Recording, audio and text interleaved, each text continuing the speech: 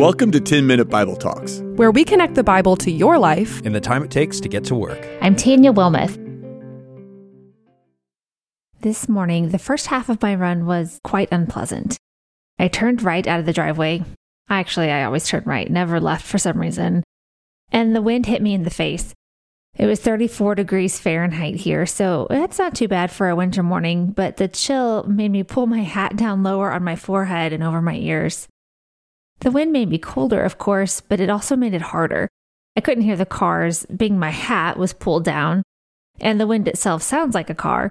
So I kept looking backward to make sure nothing was coming up behind me. I just knew I was going to have to tough it out for the first half of my run until I turned around. When I turned around, I wouldn't have to fight the wind, and I could settle in and enjoy the sunrise. The hills would be more downward, and there would be the assurance that the finish line was near. I think the first half of that run is the place we camp out a lot in our spiritual lives. It looks like we're making progress, maybe even winning. The power struggle, the uphill battle, the deafness to the real dangers that come with living that way. It's in our human nature to want to be autonomous and exert strength and power over the people and situations that God puts before us. Psalm 2 is part of a song or a poem that reflects this part of our human nature and offers the solution for our struggle with autonomy. When we read Psalm 2 aloud or contemplate its words, we are confronted with the reality of human power and how limited it really is. We are confronted with the futility of our own desires to be on top. We're also assured that those who exert power over us in a way that is misleading or manipulative or self-driven will not come out on top. It may look like they're winning, but everyone is accountable to God. Everyone, including us, will either face his wrath or find their refuge in him. It sounds grave, doesn't it? It kind of is, but it's also really beautiful. Psalm 2 will work to both assure us and alert us. It begins, "Why do the nations conspire and the peoples plot in vain? The kings of the earth take their stand, and the rulers gather together against the Lord and against his anointed one. Let us break their chains, they say, and throw off their fetters. The one enthroned in heaven laughs. The Lord scoffs at them. Then he rebukes them in his anger and terrifies them in his wrath, saying, I have installed my king on Zion, my holy hill." Now, we can identify with this enemy that's described here because we've all believed the lie at some point or another that obedience and submission to God and his word shackles us and limits us, that God's way is the lesser way. We have believed that true freedom and happiness come from living for ourselves, taking care of ourselves, making sure we come out on top. This Psalms turns our thinking upside down and reminds us that pride, not God, is the real threat to humanity. And God's response to this enemy is to instill his son. Jesus is God's answer to the chaos, the anxiety, the strife of pride and autonomy. He wants to teach us how to take refuge in his forgiveness and live in his assurance, because that's the better way. If we find our refuge in God, we will have assurance that no matter what happens, he will make everything right.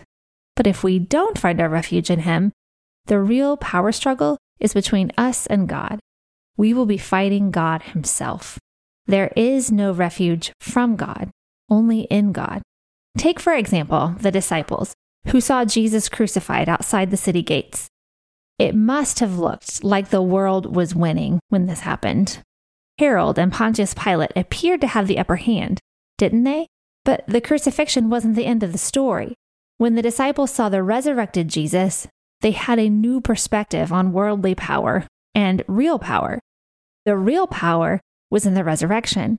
Not only were Pontius Pilate and Herod not in control of Jesus, but they were actually used by him to accomplish God's salvation plan. In Acts chapter 4, Peter and John quoted Psalm 2 when they were preaching to the newest Christians.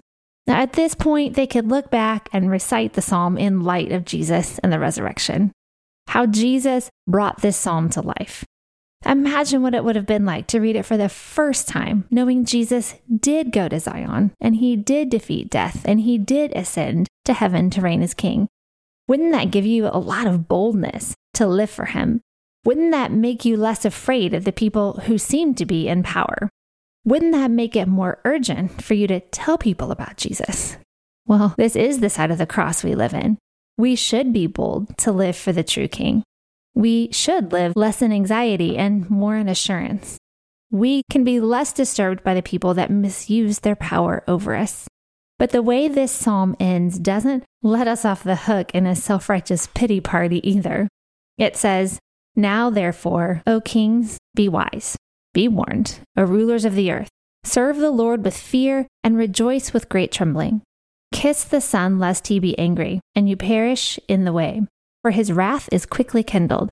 Blessed are all who take refuge in him." Remember what we said earlier, there's no refuge from God, only refuge in God. And when the first people read and memorized this psalm, this was a reminder to keep turning back to God to find refuge. We can get so good at running against the wind that we actually forget we're doing it. We live for self, we fight for self, we think we're taking care of ourselves. And we have to ask ourselves, am I finding refuge in myself or in God? Am I doing this on my own, or am I seeking wisdom and help? Am I following my agenda or God's agenda? We can get so busy also fighting the powers outside us that we can forget to fight the battle inside. Where do you need to turn around and ask Jesus for forgiveness? What do you need to give up as a refuge so you can find your true refuge in him? I cut my run a little shorter this morning so I could turn back and get out of the wind. And I thought about how unnatural it can feel to give up and let go of something that seems really important. But if you chase that thing to the end and ask, what is this going to do for me in eternity? You can get a lot of perspective about making choices that really matter. Jesus came to be our refuge. When we let him be the king and authority over our desires, he gives us refuge from lesser things that want to carry our hearts and our minds away. Let Jesus use the Psalms to train your mind and heart to take refuge in his forgiveness and live in his assurance. If this podcast is helping you grow in your faith and you want more people to experience what you have, would you join our team? 10-Minute Bible Talks is a crowd-funded project. Even a monthly gift of $10 makes a huge difference. All gifts are tax deductible, and it couldn't be easier. Just click on the link in the show notes.